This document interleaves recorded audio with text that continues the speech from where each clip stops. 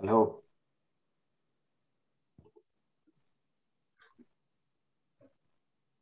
So Nicholas Bornois, again of Capital Link, I would like to welcome you all to another extremely interesting session. This one will be on the sales and purchase and new building markets and the impact of technology, finance, and regulation.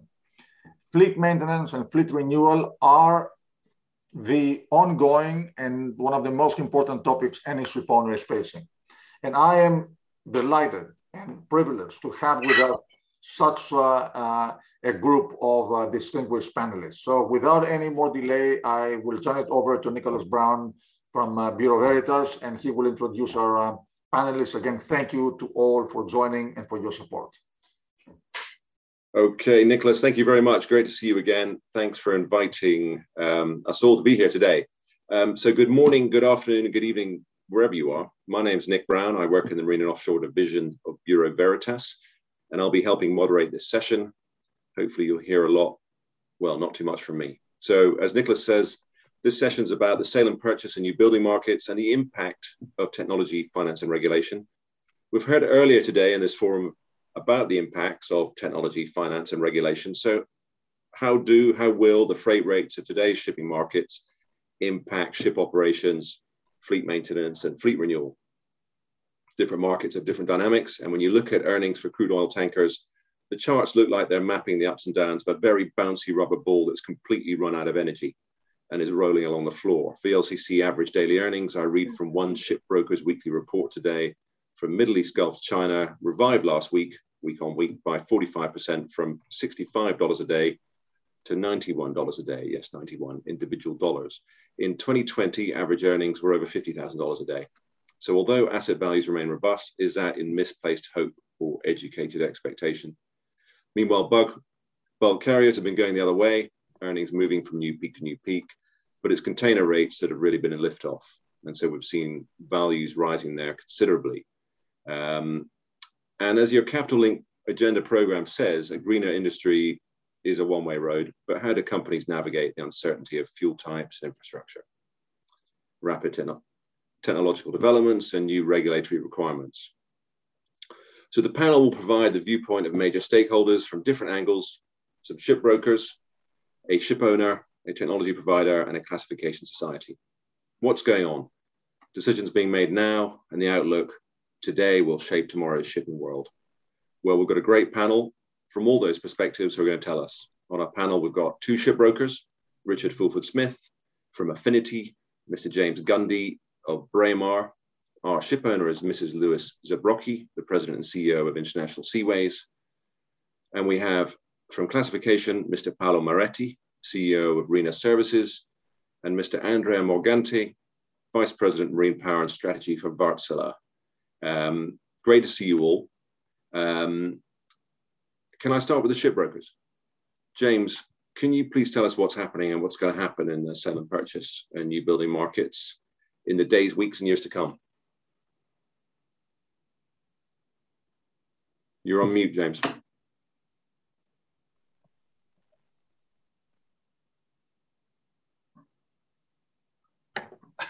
There we go.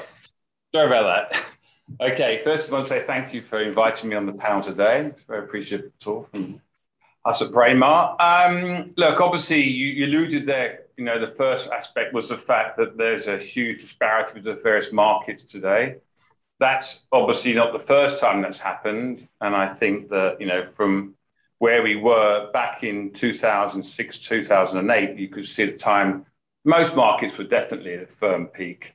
Now we're starting to see a massive movement from last year, where the tanker market was obviously with the oil going into a negative price, the market and contango movement, it was definitely in the right way. But now, I think from my perspective, looking at it, I think that the most important factor for any kind of ship owner is just to strategically look to where prices are. And I think you said earlier, obviously, buying at the right time and being brave at the bottom as opposed to moving at the very top of the market, which obviously can cause uncertainty. And in today's world, there's so much uncertainty going forward with today's new potential aspects of fuel, which we discuss, which we will discuss later on. I'll leave the experts discuss that. But I mean, technology is huge, and from where we're seeing that, they're slightly unsure.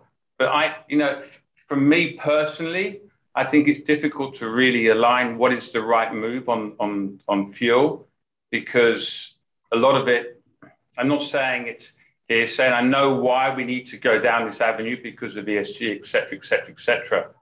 But from my perspective, I think that there should be the main key factor to reduce ESG in the early part is probably slow steaming and potentially taxation on bunkers, and obviously using the cleaner engine in economical engines going forward. Now, we know that we could move into the aspect of dual fuel, which has been the recent conversation. The problem, as I mentioned before, is the fact that that is a higher cost factor than over and above of conventional engines. And that at the moment is hard to pass on, so to either to the receiver or to the producer. So that's obviously an issue to be discussed today, I believe, because as I said before to Lois, the fact is that unless there's some fixed contracts on maybe dual fuel, it's a big gamble to take these early decisions on jumping in there for a spot basis, especially when you look at the situation of the present spot market in tankers, which is obviously, as you just said, exceptionally low. So I guess what I'm saying is that you can see these graphs move up and down on various different sectors, and it's amazing. 1 minute you see 9,000, you see 200,000 on containers. It just shows it's a very bumpy road in shipping. It's a supply and demand basis. That's great, James. Thanks for getting us started there. And so you're not anticipating an end to the extreme cyclicality of shipping? No, I'm not. I think that's going to be something that's happened. It's happened for many decades. It's going to continue happening for sure. But I think the world is evolving in many places, in many areas, which makes shipping exciting. And of course, there's full of surprises. I mean, many movements and swings in markets are not necessarily predicted by an analyst. It's certain things that happen that none of us can sit here and say would have happened or hadn't happened. And that's whether you're the right side of the market at the right time. Many people can sit here and say they caught the market on the right by luck, as opposed to what they were thinking at the time. So, yeah. Okay. Okay. Thank you, James. Richard, can we go to you? Yeah. How do you see things at the moment? Yeah. Hey, listen, thanks very much indeed again for inviting me on. And I've done a few of these panels before. This is an easier one than normally, because what we love to do in shipping is to be ridiculously over-optimistic at all times. Don't we, Lois? And, if you're in a bad place, which the tanker market is at the moment, you need a lot of optimism to invest there. But you also, as James says, need to understand that we have cycles, and we overshoot at the top, we overshoot on the bottom. At the end of the day, investors are looking to get a return out of shipping, and they'll select whichever sector they actually believe in based upon their ability to function within that. We have areas of industrial shipping which traditional ship owners will find difficult to get involved in. The liner companies dominating the container market. That's been the market that has sponsored so much immense demand in the shipbuilding industry. Shipbuilding at the top end and all the way through determines the cost of replacing ships. And people actually buy ships based upon the psychology of where they are in the market cycle. And we believe that we're actually on a low point in most of the markets right now, or rather we were. We were when we were going into 2020 and what happened with COVID. COVID kind of interrupted the normal flow. It created a totally artificial market in the tankers, which sponsored a lot of interest in building ships in the second half of last year. We had the exact opposite in the gas market. It was cratered, and we had very little demand for new ships. We then had this container boom, and that sucked the life out of the shipbuilding market for all the competing sector. Because guess what? If you're an owner of tankers and you're suffering immensely, the last thing you want to be told by somebody like me or James is, by the way, you're going to have to pay 20, 30% more than you thought you would have had to have done a year ago. The liner business can afford to pick up the bills. They can afford to go down the only route which is genuinely fundable in the banking community, which has largely gone missing. The best time to buy ships is when the banks have gone missing. They've gone missing. Well, that's because shipping was a high-risk business. Now, psychologically, we're in a good place. We're talking about the super cycle. It's much of your theme. I do believe that we are in a crisis. We don't have enough shipbuilding capacity. I'm not the first person to say that. Fleet replacement will drag the prices of other vessels up. Whether anybody can help the tanker market, I'll let Lois describe, because she's very committed to that. But no, I'm sorry to say it, chaps, but I think the die has been well cast. I'm not going to talk about the dual fuel because you asked me not to, beyond saying the LNG market looks pretty bloody exciting to me. And look at the commodity price. Demand is robust. We need to be taking FID. One thing I will say, there's an awful lot of legislation being talked about at the moment that actually people sanction certain segments of our industry. I wonder really where it's going to be policed, because it's all fine and well to introduce, including EU ETS, on the 14th of July, which I think was a landmark part of what we're talking about going forward in the future. But who's going to police all this? Will ships be taken out of certain trades because they can go and hide elsewhere? Well, that's not going to address the imbalances that exist, for example, in the tanker market, where we're overdue to scrap a large amount of fleets, half of which disappear into a Dubai-based company and operate as a ghost ship, which artificially brings the tanker market into more difficulty on the big ships. So that's what I have to say. Psychology looks pretty good in certain sectors, looks horrible when you're carrying hydrocarbons that are not popular, but we can't all hug trees and we can't all bow to Greta's better and bigger demands for shipping. Richard, that's fantastic. Another great start. So we've heard from the shipbrokers. We'll hear more from them, I hope. Andrea, can I go to you and just ask you, as a technology provider, you're very focused on new engines, new fuels, propulsion systems. How are you seeing your opportunities and the implications of what's going on in the new building markets for your business? Yeah, thank you for the question, and thank you for having me. I have to say I'm humbled to be part of this panel. From a technology perspective, maybe we should start by saying that that's not really what is holding back decarbonization. Technology already exists today to drastically reduce emissions.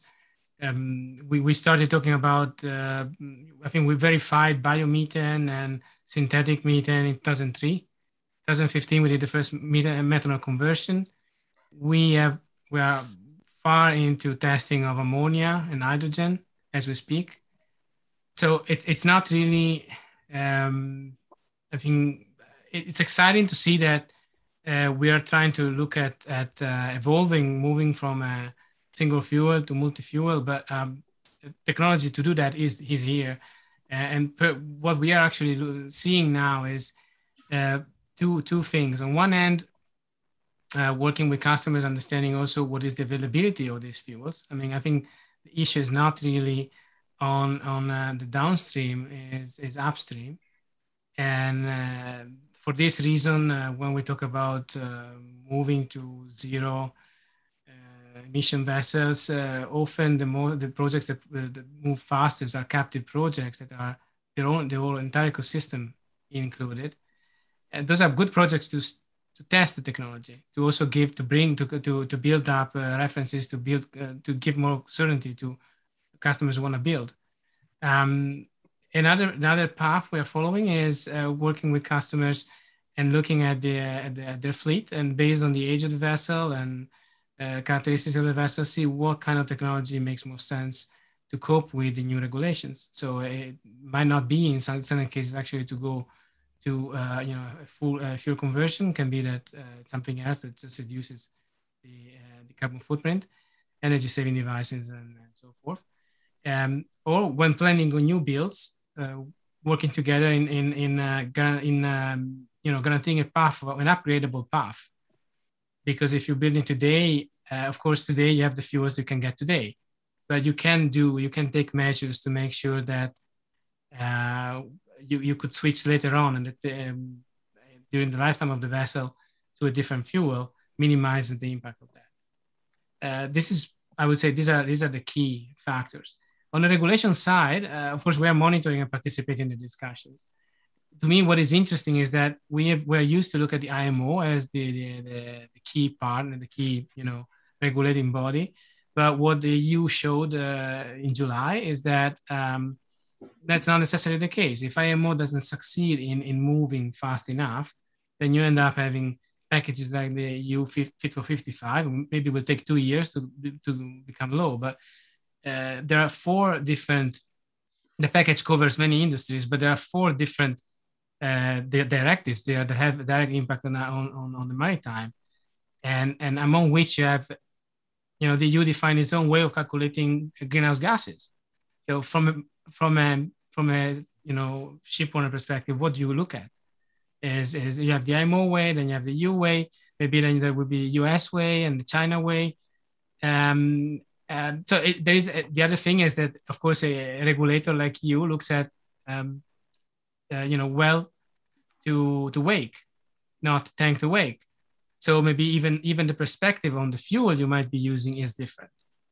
So all of this is I like to look at it as exciting. I mean, there is clearly a lot. This is building momentum, but at the same time, I think regulators need to come together, and we have to hope that there is going to be international alignment. Otherwise, it will be very, very difficult to take decisions for at least vessels that are supposed to trade internationally. Andrea, that's great. And what I'm hearing there partly at the end is the need for the shipping industry to be able to talk to stakeholders beyond the business. I mean, we're great at talking amongst ourselves, but there's a sort of theme of collaboration, which maybe has been, poorly described in how that actually happens, that's going to be needed now. Thank you. Paolo, can we take you next? Partly in response to what Andrea is saying, how do you see that landscape now, and particularly maybe that element of regulatory overlap that's going to complicate our lives at the very least? Dear Nick, hi everybody, and thank you for having invited me in this very exciting panel.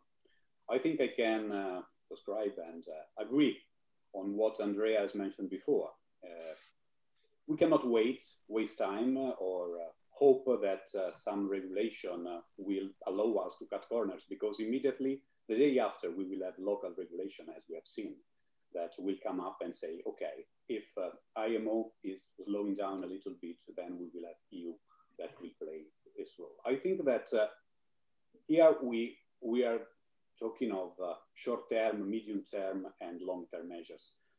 The long-term measures that are up to 2050, the 50% reduction in the greenhouse gases, and within the century, the possibility to arrive into zero greenhouse gases emissions is something that we have to accept. It's something where we will have to arrive for sure.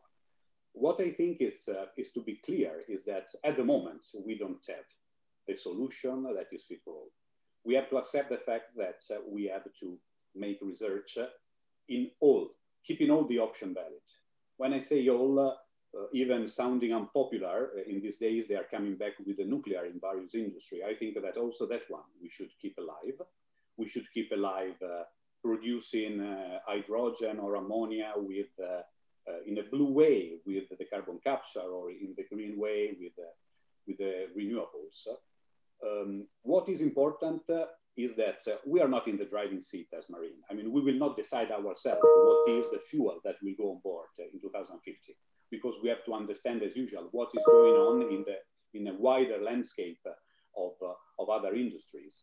And so I think what is important for the long-term strategy for classification societies and companies like IRENA is really to try to remain involved in all the projects in cross industries. For example, we are working on the trains. We have trains now that they had the problems of, let's say, leaving the fossil fuel, and instead of going to electricity, in Italy now they are running with hydrogen. So we are having examples of big pressure vessel built in iconic mountain area to at the end give the logistic for train that will produce only water, because they will go with the fuel cell and hydrogen. We are seeing the use of hydrogen together with LNG to reduce the emission in the steel production. So I think that we have to maintain these strong engineering competencies in understanding and try to do some cross-fertilization with all the other industries. But of course, 2050 is far away. Now we have the immediate problems that, of course, for what are the so-called short-term measures that to me are the EEXI and CII, will probably go in the direction of changing the operational profile, doing some derating of existing ship power, and at the end reducing speed. But what if we want to order a new ship now that is ready for 2030? So the so-called mid-term measures. Now an owner who has to invest, he has somehow to feel confident that he's putting his money in something that will not lose its value in 7, 8, 10 years time. So I think this is one of the key requirements now. And again, it's going to be a mixture of operational saving, new solution to change the consumption profile of the vessel. But to me, this is my personal view as RINA. I also think that we have done in these years some investments, for example, in LNG. LNG has always been defined as the so-called transition fuel. I think it's still a bridge fuel, this one. I think that, for example, if you are going to place an order for a ship that is fueled with LNG now, then the ship could be retrofitted and be used with a synthetic methane in the future, or even a mixture of LNG and hydrogen, or even in the future only hydrogen. So I think that for what are the midterm measures, I would, that is the immediate necessity of ordering ships for those owners who can afford this. This is not only the only solution, but for example, still keeping an eye to the LNG as, let's say, a primary fossil fuel for this transition is an option, and maybe also change some paradigm that we have always given as something that cannot be changed in the maritime business. So, for example, with Wärtsilä now we are studying the possibility of changing the typical design of bulkers and tankers that are typically running with 2 strokes main engine and 3 diesel generators to a new configurations with 2 main engines, 1 bigger and 1 smaller, 4 strokes with controllable propeller and only 1 generator in standby, shaft generators and batteries. So I think we should make some review of the existing design, coupled with the possibility of running the vessel with LNG. You will probably have more guarantee and more, and being more, let's say, somehow protected from the future change. Thank you. Paolo, that's super. Many thanks. That's a really broad review, and you know, I like the framing of the short, medium, and long term.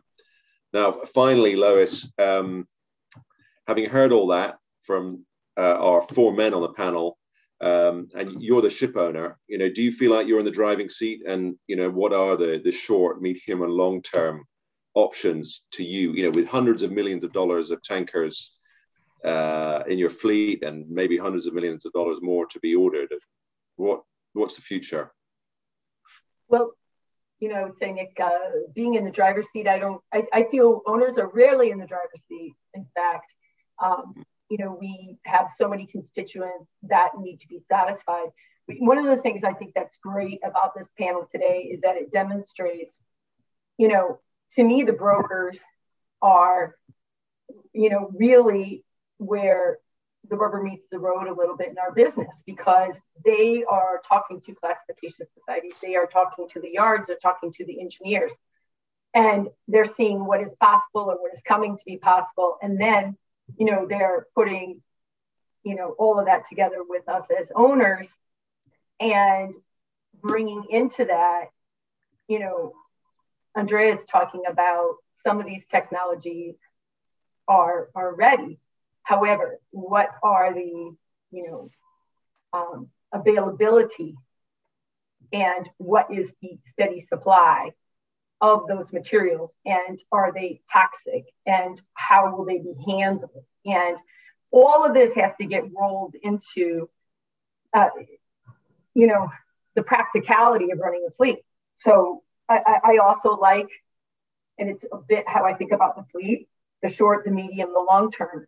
in the short term, every time we're putting a ship into dock on some of our, I don't think they're, we build ships for 25 years, but okay, some of our older vessels at 14, we're putting on the slick paint. We're, optimizing the Mavis ducts. You're taking every measure that you can to that vessel to improve, if it's 5%, you're looking to improve that vessel's ability to compete and to lower their emissions.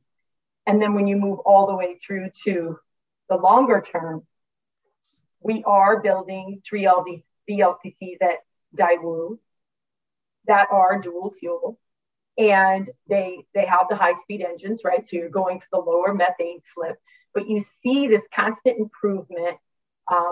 Previously, the lower speed engines that have more methane slip were the de rigueur, right? So you have to constantly now be kept up on the latest technology.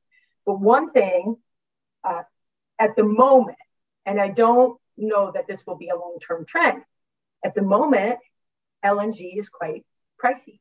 So it's not just the CapEx, which was referenced earlier.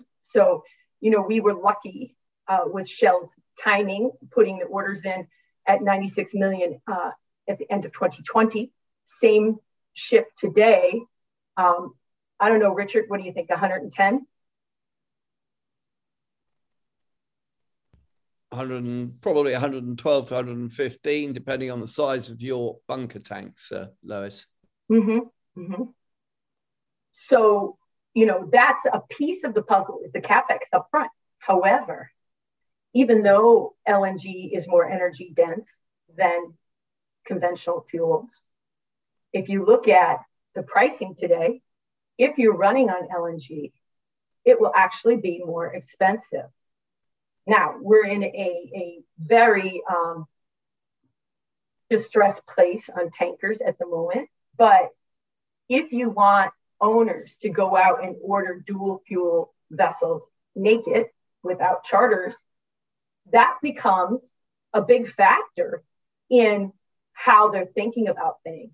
So the moment we're at, to me, is it's taking us from commodity into engineers shine because they have that technical capability. The brokers are out there talking to all the yards and what they can do. And all of this is going to come together. And I don't know that there's going to be only one solution because, if you want to go ammonia, that can be super.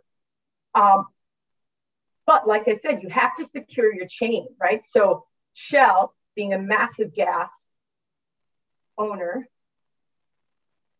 just contracted for a bunker barge that can do LNG.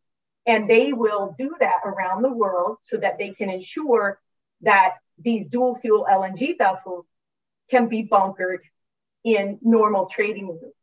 So there's a lot of complexity and pieces that all have to come together, I think. And, but as a ship owner, we're definitely not the boss of this. We are just dedicating a lot more time and learning to, okay, what's going to be the breakout fuel? How practical is it? When's it going to be available? And then, making sure you optimize your fleet in the meantime. And the one thing I said that you said, Richard, let us never, ever, ever leave our lips again that there's not enough shipbuilding capacity. Because I learned in 2007 and 2008, I think we got schooled pretty good in shipbuilding capacity. What do you think, Richard? I'll tell you what I think, Lois. I think we haven't got enough shipbuilding capacity today, but tomorrow I wouldn't be surprised to see an awful lot more coming back, because that's the cycle of shipbuilding. Shipbuilding cycles and shipping cycles, I'm afraid to say, are going to continue to ensure that we're oversupplied in certain markets where people get over enthusiastic and not.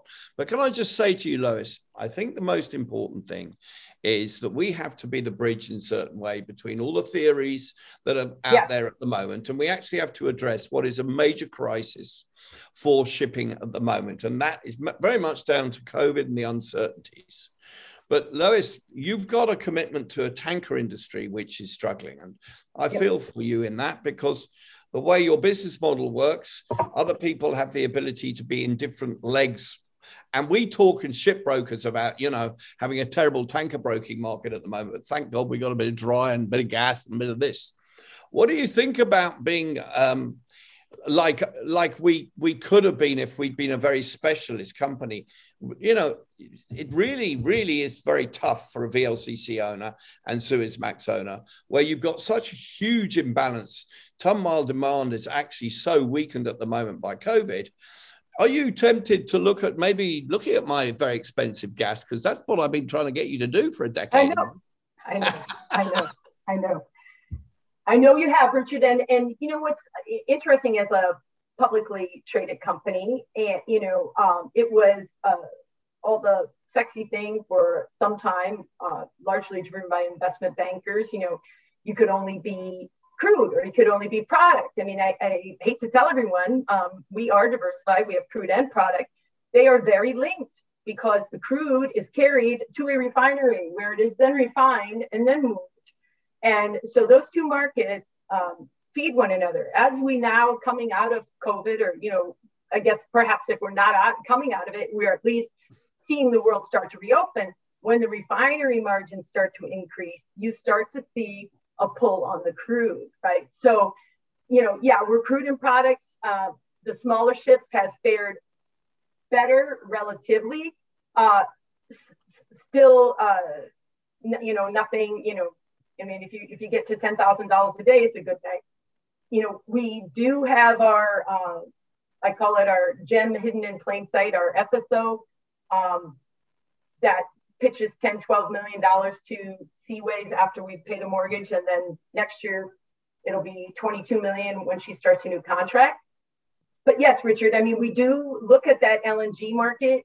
To your point, you know, that is a $200 million ticket entry market. So it is definitely hugely capital intensive.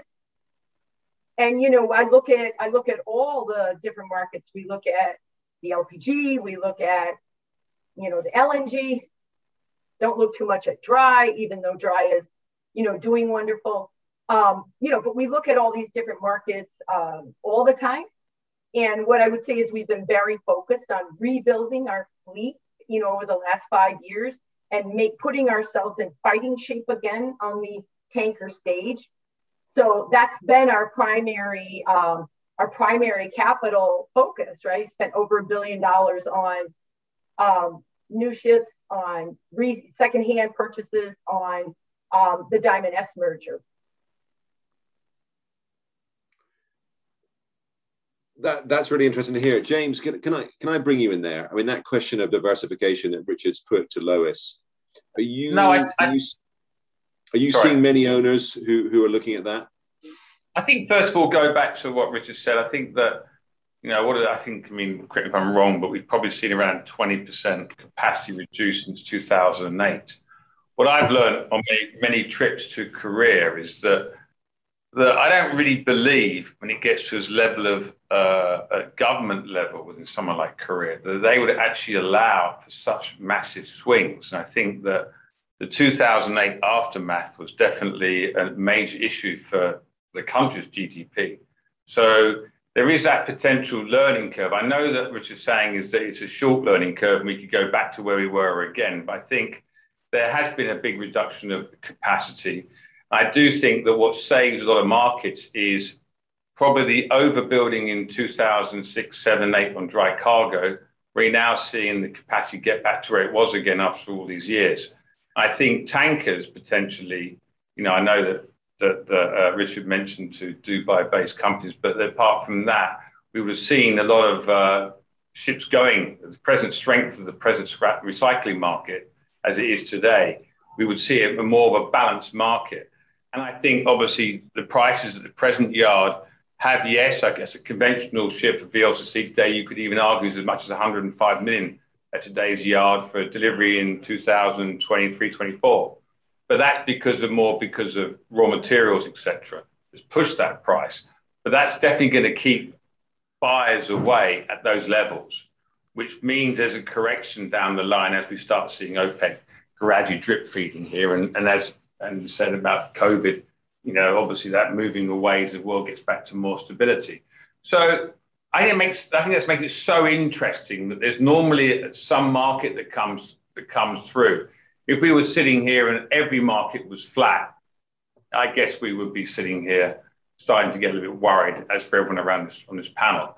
But the good thing is I take positiveness, even though the tanker market in my background is more tankers, being where it is today, but where the other present markets are, because you can feel that you know, there's always a storm when we come out of that storm, and the tankers will come back through, as will dry will slip back, or containers. It's all part of the business, which makes it so fascinating, and it makes it very hard to believe. But going back to the original question, which is about where we are on fuels, I mean, I don't know where this conversation can go. You start from where is shipping has a you know, an element of how we can reduce ESG, but the fact is, whether we try and reduce it from the bunker tank, or are we taking it from the world? Because we know there's a lot of carbon extracted from fuels, and what's the right on the fuel basis there. So there's obviously lots of conversation regarding that, but the fact is, we've obviously got to,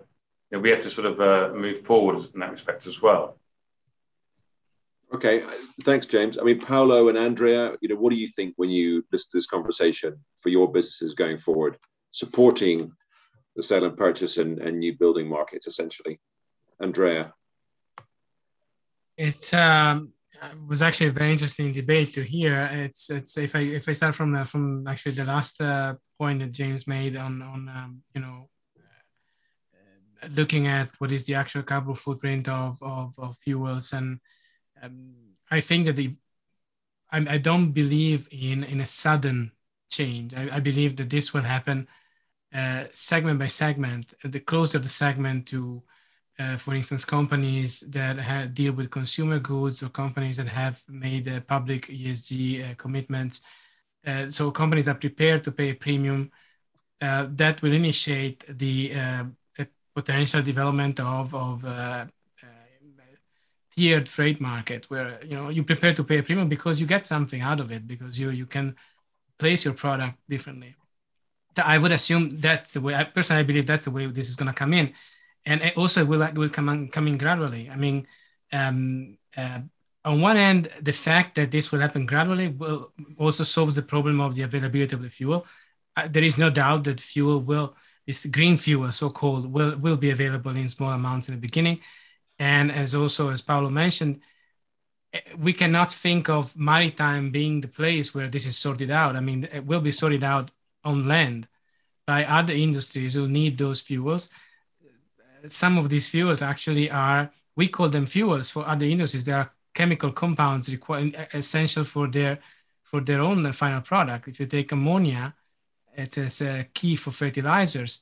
So I think there will be teaming up between industries there to reduce the cost of these fuels and guarantee offtake from the production plants. Another element which is key to sort out the problem is availability of biofuels, biomethane, for instance, and ramp up that kind of production. Now, the issue with this is that any industry you pick, any heavy duty industry you pick, they're all going for this. So the question is, will be available for maritime in the end? And I've not seen legislation securing that. So legislation is asking for this to happen, but it's not maybe giving a preferential route to maritime to access it. Okay, thank you, Andrea. Paolo, any final thoughts?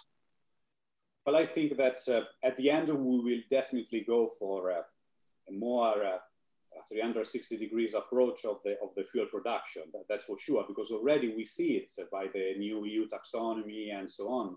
It's clear that if you put, let's suppose that tomorrow we are ready to go with hydrogen and fuel cells, but you put on board the gray hydrogen that is coming out from industrial production, this is not making the case. So what I'm expecting for sure is that, and again, in this maybe even EU will, and I other industry will give another, let's say, supporting decision is to go not only on the ship itself, but on the overall production of the fuel. And of course, more and more the finance, the ESG certification will also change a little bit. We are quite used to deal with prescriptive schemes when we come also to this type of green certification. We will go more and more towards bespoke certificates, goal-based standards, and necessity of clear KPI definition.